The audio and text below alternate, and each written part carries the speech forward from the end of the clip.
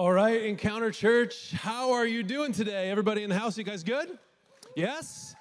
It's good to see you, those of you online. I am so glad that you're a part of our online audience today. You guys, my name is Joe, and I'm the location pastor at our Fulton Heights location, and I'm loving this opportunity that we have to plant a new church over in that area, and I've been loving being on the Encounter team.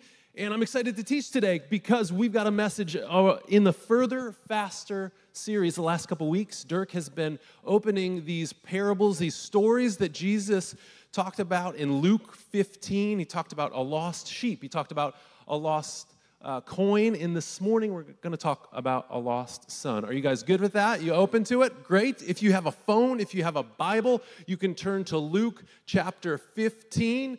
Luke chapter 15, and if you don't have that with you, we've got scripture on the screens. And as you're turning there, I have a question for you. Have you ever had the question of yourself, how did I get here? Have you ever asked of yourself, how in the world did I get here right now? About 10 years ago, I had that question in a pretty dramatic way. For a couple years prior, I had been planning with a friend to take this adventure of a lifetime. We had prepared and planned to live on a sailboat, and we were gonna sail from Michigan to as far as we could get. The goal was islands like the Bahamas and Tahiti and Fiji, and to make it hopefully to Australia. And you guys, it was a pretty incredible experience. But the first week, it was terrible. It was horrible. We left in October from South Haven, Michigan, and you are shaking your head at me why did you do that? That's a great question. I have the same question for myself. It was so cold, and if you know me, you know I already have a contentious relationship with cold weather. This morning when I left, I had another jacket. I had 2 jackets on. There's no reason. Some of you jokers are in shorts right now. I don't get it. But we left from South Haven in October. We made it around the Great Lakes with the hopes of going through New York, down the Hudson, East Coast, that whole deal. And when we got to Lake Erie, we hit a storm that changed my life. It was freezing rain for several days, freezing cold. I was terribly seasick. I was miserable. Fetal position, in the boat, curled up, freezing, and the only question I had for myself was, how did I get here? I have made a terrible, terrible mistake. Because the thing that I was expecting, the thing that I was hoping was islands and palm trees and surfing and sunshine and, hula dancers. I didn't know, but I was ready for the islands, and what I experienced was something very, very different that first week. And I couldn't help but ask, how did I get here? And I've had a couple moments like that since. Most of them are around poorly planned adventures. I was in the Smoky Mountains on a hike, completely unprepared for an early winter storm that rolled in. I remember thinking, how did I get here on a double black diamond as a novice mountain biker, just looking at this cliff and going, what am I going to do? But I've also had more serious moments when I've had to ask that question. Moments as a husband and as a father. Moments in my faith journey where someone I trusted and cared about confronted me on some behavior in my life that wasn't matching up with my beliefs. And my guess is you've had moments like that too. You've had how did I get here moments. Whether it's a busted relationship, maybe you found yourself in debt, maybe you've literally woken up and thought, how did I get here? We've had those moments. We've had the moment where we wake up, where we look around and we're like, how did I get to this school?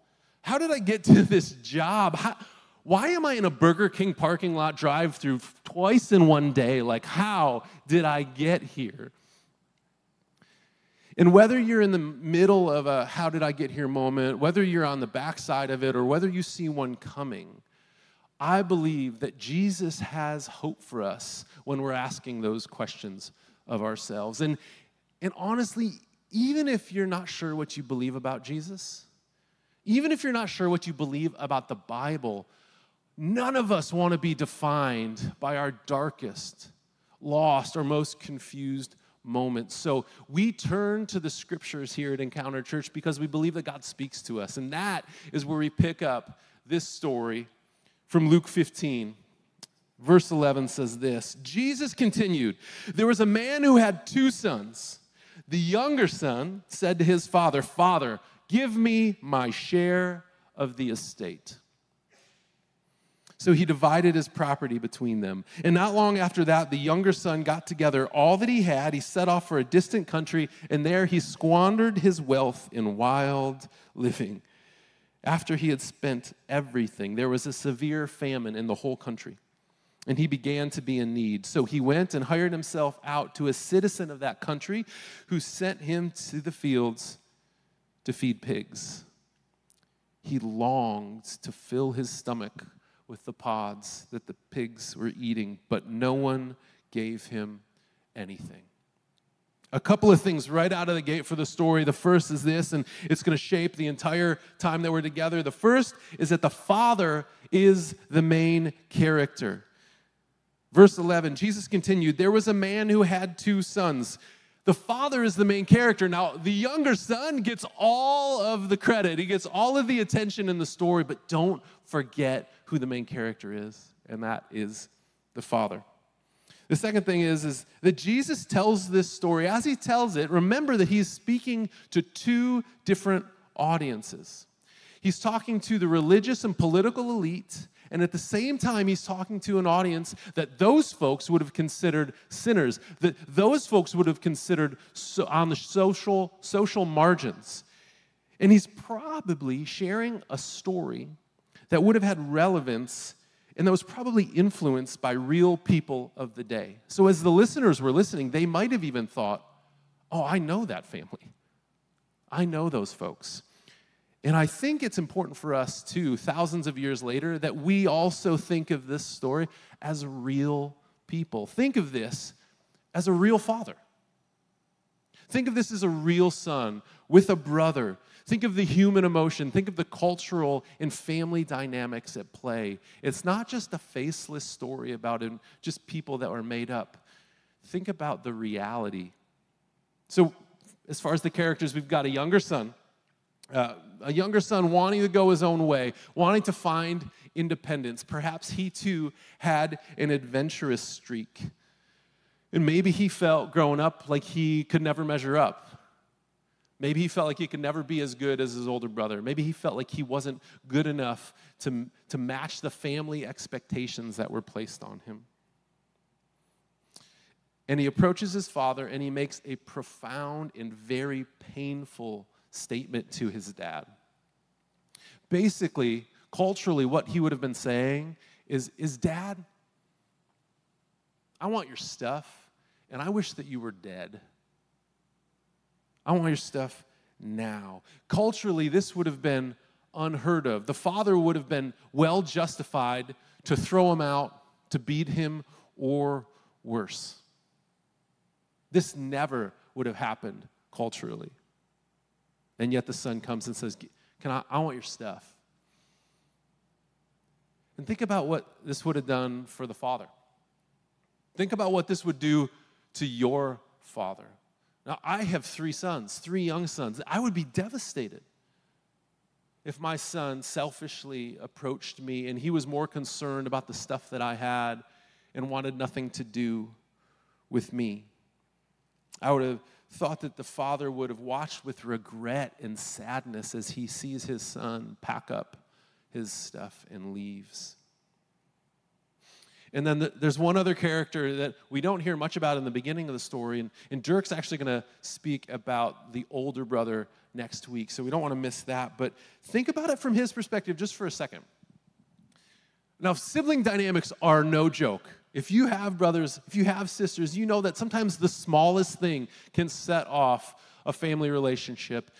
But this is probably years and years of this older brother looking at his younger brother and seeing him as a screw-up. Seeing him as the baby who gets second chance after second chance after second chance, continued special treatment. And I'm guessing that years of this have built a wedge between them, that there's animosity, and that the older brother is dealing with a significant amount of bitterness that didn't just start in this moment, but that's been going on for a lifetime. So it seems like Jesus gives us a story about a child whose poor decisions sadden his parents and alienate his siblings. And so this isn't just a story that's out there. Even this family dynamic is pretty accessible in today's world. But there's a spiritual dimension behind the story that we don't want to miss. So let's pick it up right as the son loses all of his dad's money in verse 17. This is what Jesus continues to say. When he came to his senses, talking about the younger son, he said to himself, how many of my father's hired servants have food to spare? And here I am starving to death. I will set out. I'll go back to my father and say to him, Father, I've sinned against heaven and I've sinned against you. I am no longer worthy to be called your son. Make me like one of your hired servants. And so he got up and he went to his father.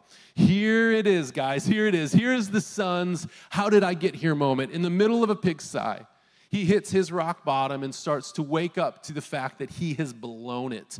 That the life that he pictured, the life that he hoped for, the life that he expected, couldn't be further from reality. He realizes in this moment that he chose the father's riches over the father's relationship. He wanted the benefits of sonship without the commitment and the responsibility. And all of a sudden, this good Jewish boy is feeding pigs.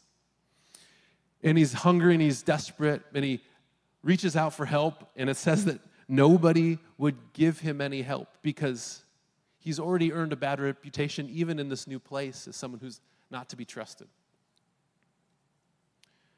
Now, what's interesting is he's in this pigsty. He comes to a moment of decision. And he puts a plan together. And that plan is to go back to the father and request that he could work. And some scholars suggest that it's not just him trying to find a job so that he can eat, but that his hope is that he would return to the father in apology to pay him back. That he could maybe make restitution for the things that he had taken, maybe make it right. That is his hope in returning home, that he could earn it back, that he could show his mistake with the opportunity to repay his father. So the son heads home with hopes of making it right. And it gets to verse 20. This is what Jesus continues to say. But while he was still a long way off, his father saw him, and he was filled with compassion for him. He ran to his son. He threw his arms around him, and he kissed him. The son said to his father, this is his prepared speech, the one that he'd been working on in the pigsty and probably all the way home. He said, Father, I've sinned against heaven and against you. I am no longer worthy to be called your son. Think of the humility there. I am no longer worthy to be called your son. And this is the response.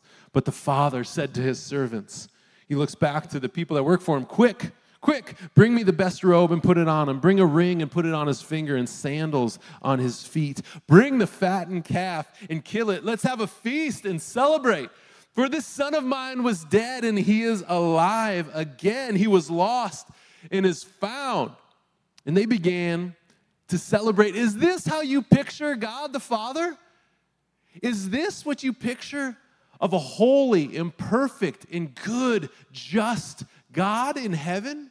That he would run, that he would be undignified and wrap his arms around his son, that he would run and pursue and embrace and celebrate. This is the picture that Jesus gives us of our Heavenly Father.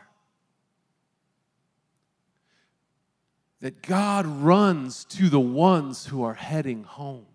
That a perfect and holy God would run to the ones who are heading home.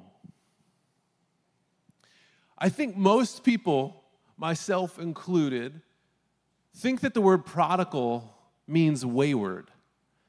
Think that the word prodigal means someone who's left and they're waiting for them to return. But the dictionary definition of the word prodigal, this is what it says.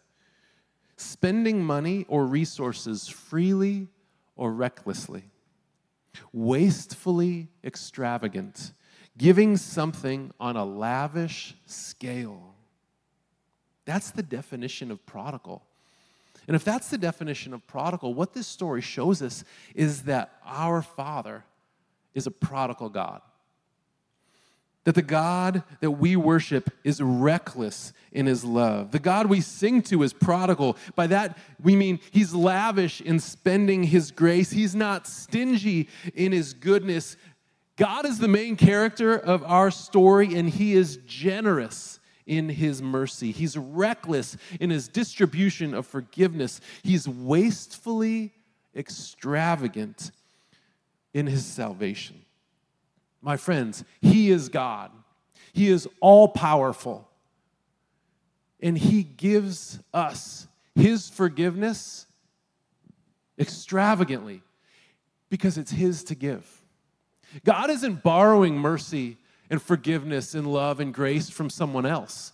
He's not borrowing mercy and grace and forgiveness from some kind of random source. It is his to give.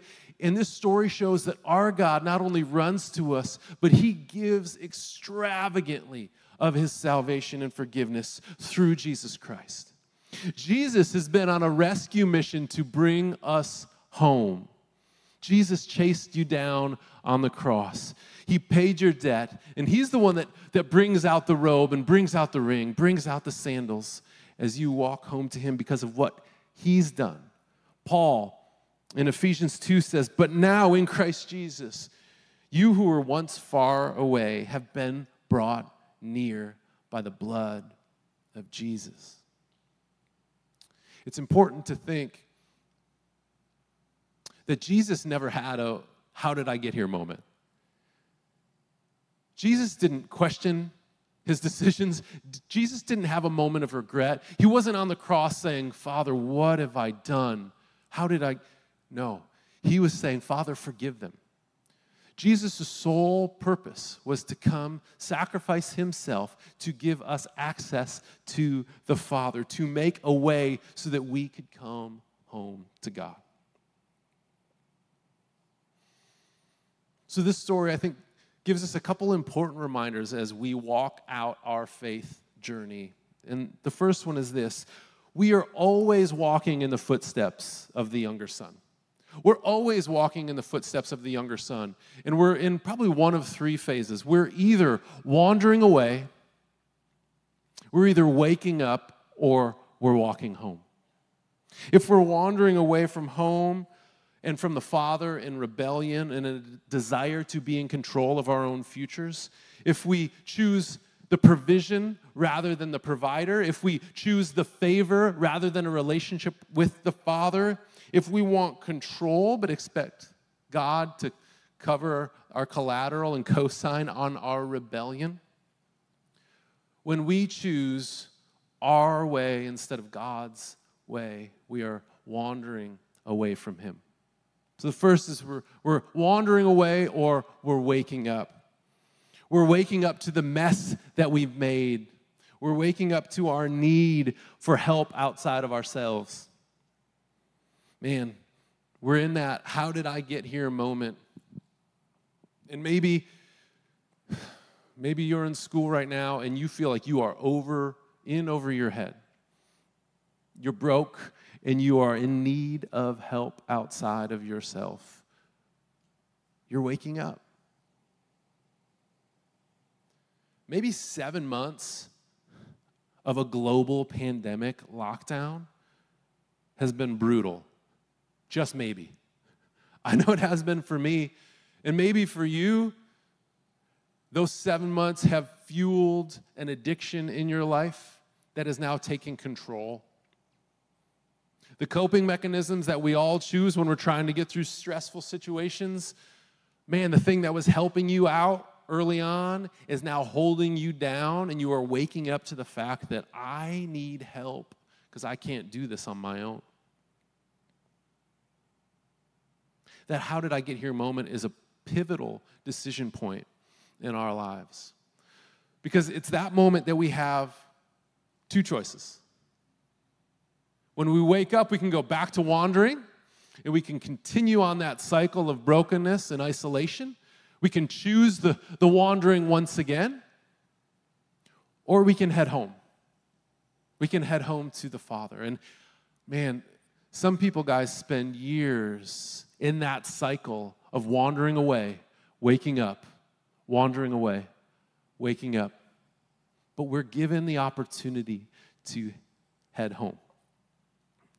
We're given the opportunity to see that God runs to the ones who are heading home. Maybe like the younger son, you're putting a plan together in your head, and once you get the plan right, then you'll come home. Once you get your act together, once you show that you can do it on your own, then you'll run home to the Father. And this younger son shows us that no, your plan isn't going to work. Your plan, you can't repay. You can't come back home and say, God, I want to make it right. I'm going to work, and I'm going to work this off, and I got this. No. When we run home, we realize that we can't repay. We can't make it right on our own. And we see that God greets us as daughters and as sons, and he welcomes us with the robe and the ring and the sandals, and he says, you're mine. Or maybe before you come home, you're trying to figure out the right things to say. You're trying to get your speech all prepared so that for that moment you will be ready and you're going to impress the Father with the right thing. You can't do it. You can't say the right things. All you can do is show up at the house and say, I want to come home. Father, I need you. Maybe you think two things. Maybe you think it's been too bad. Maybe you think you've screwed it up too much. Maybe you think that the word has gotten out, that God is not going to run to you because of what you've done, or that it's just simply been too long. It's been too many years. That God's eyes are no longer set on the horizon. He's no longer waiting for you. He's no longer anticipating your return. But Jesus tells us that God will run when you come home. It doesn't matter if it's been a day or a decade. That never let your distance from God keep you from returning to God. Because he's the prodigal God. He's reckless. He's extravagant. He's lavish. He's wasteful in his love for you. So all of us are in one of those steps. We're either wandering away, waking up, or walking home. And maybe it's smart for you just in your own brain, go, which one am I? Which of the footsteps am I in? Am I wandering away right now? Am I waking up to my need for his grace? Or am I walking home? And when you do choose to walk home, you will meet with a God who is running towards you to say, you were dead, but now you're alive. You were lost, but now you're found. And he will celebrate your return with an embrace, with weeping, with hugs. And he'll throw a party, and it's a beautiful thing, because that's the kind of God that we follow. That's the kind of God that we worship. That when you walk home, God runs to you.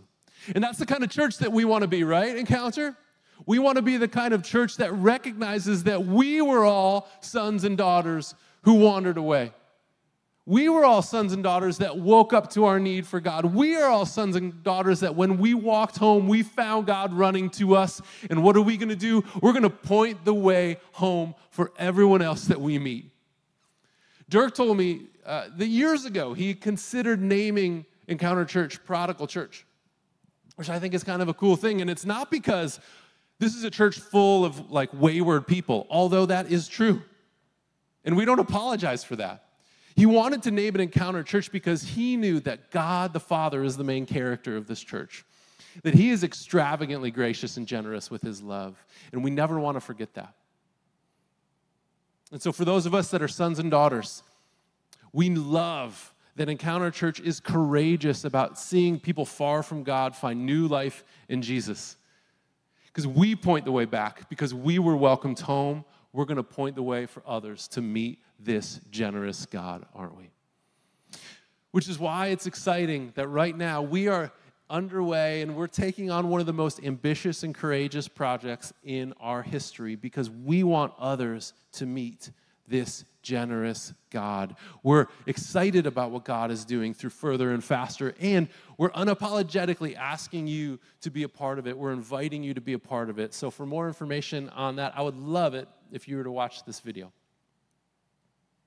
In 2010, a group of people crowded into my living room with the simple question of how do we bring our neighbors who are far from God to new life in Christ. The vision that would emerge out of those gatherings would come to be known as Encounter Church. And we started gathering and meeting in a school cafeteria that we had rented for only 4 hours a week. And as people started coming and as God started bringing people to him and in his heart and raising them up to new life in his son, Jesus Christ, we had dreamed of having a space where we could call our own, having a neighborhood that we could invest into, a neighborhood that we could bless and continue to bring our neighbors to Jesus. But the problem was, it looked impossible. There was no way that we could ever spread out. There was no way that we could ever afford such a building for all these people that God was bringing. And then God did the impossible. I got a phone call from our realtor, and we had been working on leasing this building for over 2 years, and now our realtor was saying that the owners were ready to sell it to us at only a fraction of the listing price. God was giving us this impossible mission, but doing the impossible in order that we may succeed. God was bringing us further than we ever thought possible, faster than we could have imagined. As we moved in and started renovating the space, every time we reclaimed a square foot, God would bring more people far from him to new life in his son, Jesus Christ. A little while ago, we celebrated another baptism worship weekend. It was incredible, church. We had somebody as young as 13, 14 years old dedicate their life to Christ. We had somebody as old as 72 years step out of the tank and to share with me that his only regret was not getting baptized sooner. Again, God was doing the impossible, pulling us further and faster than we could have ever imagined. The question before us now, where do we go next? Our facility was filling up. We were adding worship experiences. We had our eyes set on starting a new church, either west of where Encounter Kentwood was today, or either north, closer into the heart of the city. And we felt drawn to both of those areas for a variety of reasons. Last December, I convened a vision team meeting where we just discerned God's will together and poured over demographic information. And the result of that meeting of 30 people discerning God's will together was unanimously, each one of the individual 5 table groups came to the conclusion that God was drawing us north, closer into the heart of the city. And it looked impossible. It looked impossible again because into the heart of the city, there's no way that we could ever have afforded a permanent 7-day-a-week space, cars for our guests to park their cars in the parking lot. We could never afford a kid's space for people to bring their children to. How was God going to do this? And again, a phone call came in from the leadership of this church, Mayfair Church, saying that they've identified Encounter Church as the church that could bring the 2,791 neighbors who live in and around Fulton Heights to new life in Jesus Christ. And what would a partnership between our churches look like? What would it look like for Encounter Church to come into Fulton Heights and bring people who are far from God to new life in Christ? Again, we could sense God was taking us further and faster than we ever thought possible. When I first started talking to Dirk about the opportunity to join the team at Encounter Church as the location pastor at Fulton Heights, I was so inspired by the story of the merger with Mayfair Church and Encounter. But really, it was the vision for the future, that this location would not just be a more convenient option for the people in the city, but that this would be a place for you to invite your one. That you would be able to invite your friends and your coworkers, your neighbors and your family. That this would be a missionary hub for you to live out the hope of Jesus Christ in Grand Rapids. I'm so excited for the work that we're doing in here now. We're renovating, and this is going to be an awesome building. The paint, the carpet, the new speakers, the video, all of it's going to be incredible. But it's more than just a cool building. This is our opportunity to live out the hope of Jesus. This is our opportunity to care for this community, to serve this community. This is your opportunity to invite your parents, your roommates, your coworkers. And we're so excited to see how God is going to keep working and how we're going to go further, faster. So that's our vision, to bring people who are far from God to new life in Jesus Christ. And I can't tell you how thrilled I am to establish a brand new missionary outpost here in Fulton Heights, as well as in Kentwood. A lot of people have asked me, is now really the right time to establish a brand new church with everything going on? And I'd just like to revisit the first part of our story that I shared, that the church launched in 2010. Well, the foundation of that church was laid in 2009, when I went from person to person and household to household, casting this vision of a church where people could invite their friends and neighbors and see them experience new life in Jesus. And I was met again and again with that same response. In a season that would be called the Great Recession, is now really the right time with everything going on? In church, we've seen God move in 2010. We've seen God take His church further and faster. And now we're about to see God move again in 2020 and beyond. I am so excited for you to look back on this season in 2020. When somebody asks you, what were you up to? How did you spend this bizarre season? And you can look right back at them and say, I laid the foundation for my church's greatest missional endeavor yet. What I'm asking for, church, very directly, is your partnership. I'm asking you to pray every single day from now until the end of the year. Pray for your one. Pray for the person that you desperately want to see come far from God to new life in Christ.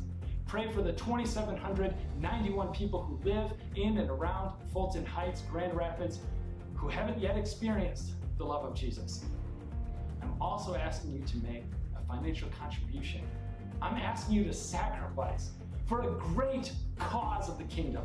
I'm asking you to move, maybe from having never had the opportunity to give to a church before, to make your first contribution to God's movement.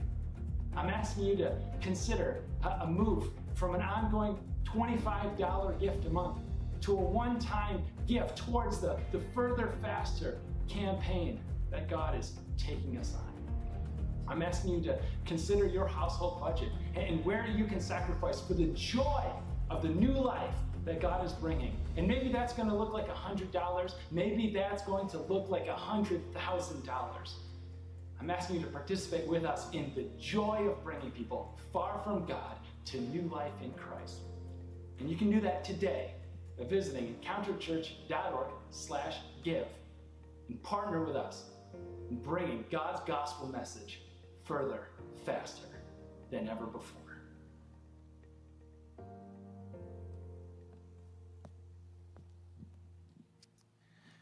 You can probably tell that I love that question. How did you spend this bizarre season that's going to be known as the pandemic? And here at Encounter Church, what you need to know is that we serve a God who is recklessly extravagant. I don't know why we make these huge missional endeavors during global catastrophes. I don't know why that's our thing. But you know what? There's so much beauty behind what God is up to, how God has lavished this church with so many blessings again and again and again. Joe just shared the heart of the Father and the story that Jesus told when he sees his kid come on over the hill coming home. And he doesn't throw him out. He doesn't tell him off. He looks at his son and he says, get the best robe out of the closet. That's my robe. Get a ring, put it on his fingers, put sandals under his feet, kill the fattened calf. You've got to be kidding me, because my kid has come home. It's recklessly over the top, extravagant, but that's the kind of God we serve. And church, that's the story that God is telling during this time. And Gifting Encounter, this building and a daycare adjacent to the building and a $250,000 gift that I shared with you last week. And so much, again and again and again, God is recklessly extravagant. Why? Because he wants to see his kids come on home. He's standing on his toes as the father in this story. He's peering over on the hill every single day, just waiting for one of those 2,791 people to come on home. And so I'm going to ask, from now until next week, 7 days, pray every single day. Pray for the 2,791 people in Fulton Heights who don't yet know Jesus. Pray for that one person in your life that you would love to see the Father run to and embrace. And pray whether or not God is asking you to step out and maybe for the first time make a financial contribution to a church. And I know for many of you that doesn't feel comfortable. That's not something that you've seen yourself doing in the past. And pray and just ask God, what does this look like? Maybe it's moving a gift from a recurring $10, $100 a month on up, making a one-time gift over and above, because you want to see God's gospel message move forward further and faster than ever before. You know, I was sharing this vision with somebody at the church here, and they got so excited about it because they know that our church is a young one, which is probably puts it mildly. Our survey showed that 2/3 of the attending population of Encounter is between 18 and 29. And so they said, listen, I get it because I've been there. And God took a hold of my life and my marriage and my heart, and when I was in my mid-20s, and just wrecked it in the most beautiful way possible. And they were sharing this story with me about when Jesus teaches on the Sermon on the Mount, and he says that where your treasure is, there your heart will be also. And she said, you know, we look at that oftentimes like it's a map, just kind of indicating where you are, where your heart is. But what if Jesus also meant that as a GPS unit? That once you pour your treasure in somewhere, then your heart follows on after. And she said, so me and my husband, we sat down, we started doing that. We started pouring our treasure into godly missional causes. And you know what? Our hearts started to follow along. And he brought us a joy that eclipsed all other joys that we've ever known. And I want that for you. They said, I want that for my church, for the people who have never had the opportunity to have the joy of generosity and partnering with an extravagant Father. I want that. And so they said, this is what we're going to do. Every gift that comes in, the first 250 gifts, every single one is going to be met with another $100 grant. Because they wanted you to have the joy of partnering with a recklessly generous Father. If it's a dollar that you give in pledge next week, that automatically becomes $101. If it's $1,000, it's $1,100. You get it, $100 for every single unique gift. Why? Because somebody at the church here wants you to know the joy of coming home and partnering with an extraordinarily generous Father. Church, wherever you might be, I want to ask you to stand up, and we're going to keep on singing praises to our Father. As you are, yep, go ahead. Come on, we're going to keep on giving our glory and praise to the God in heaven who owns it so much. Let's keep on worshiping together.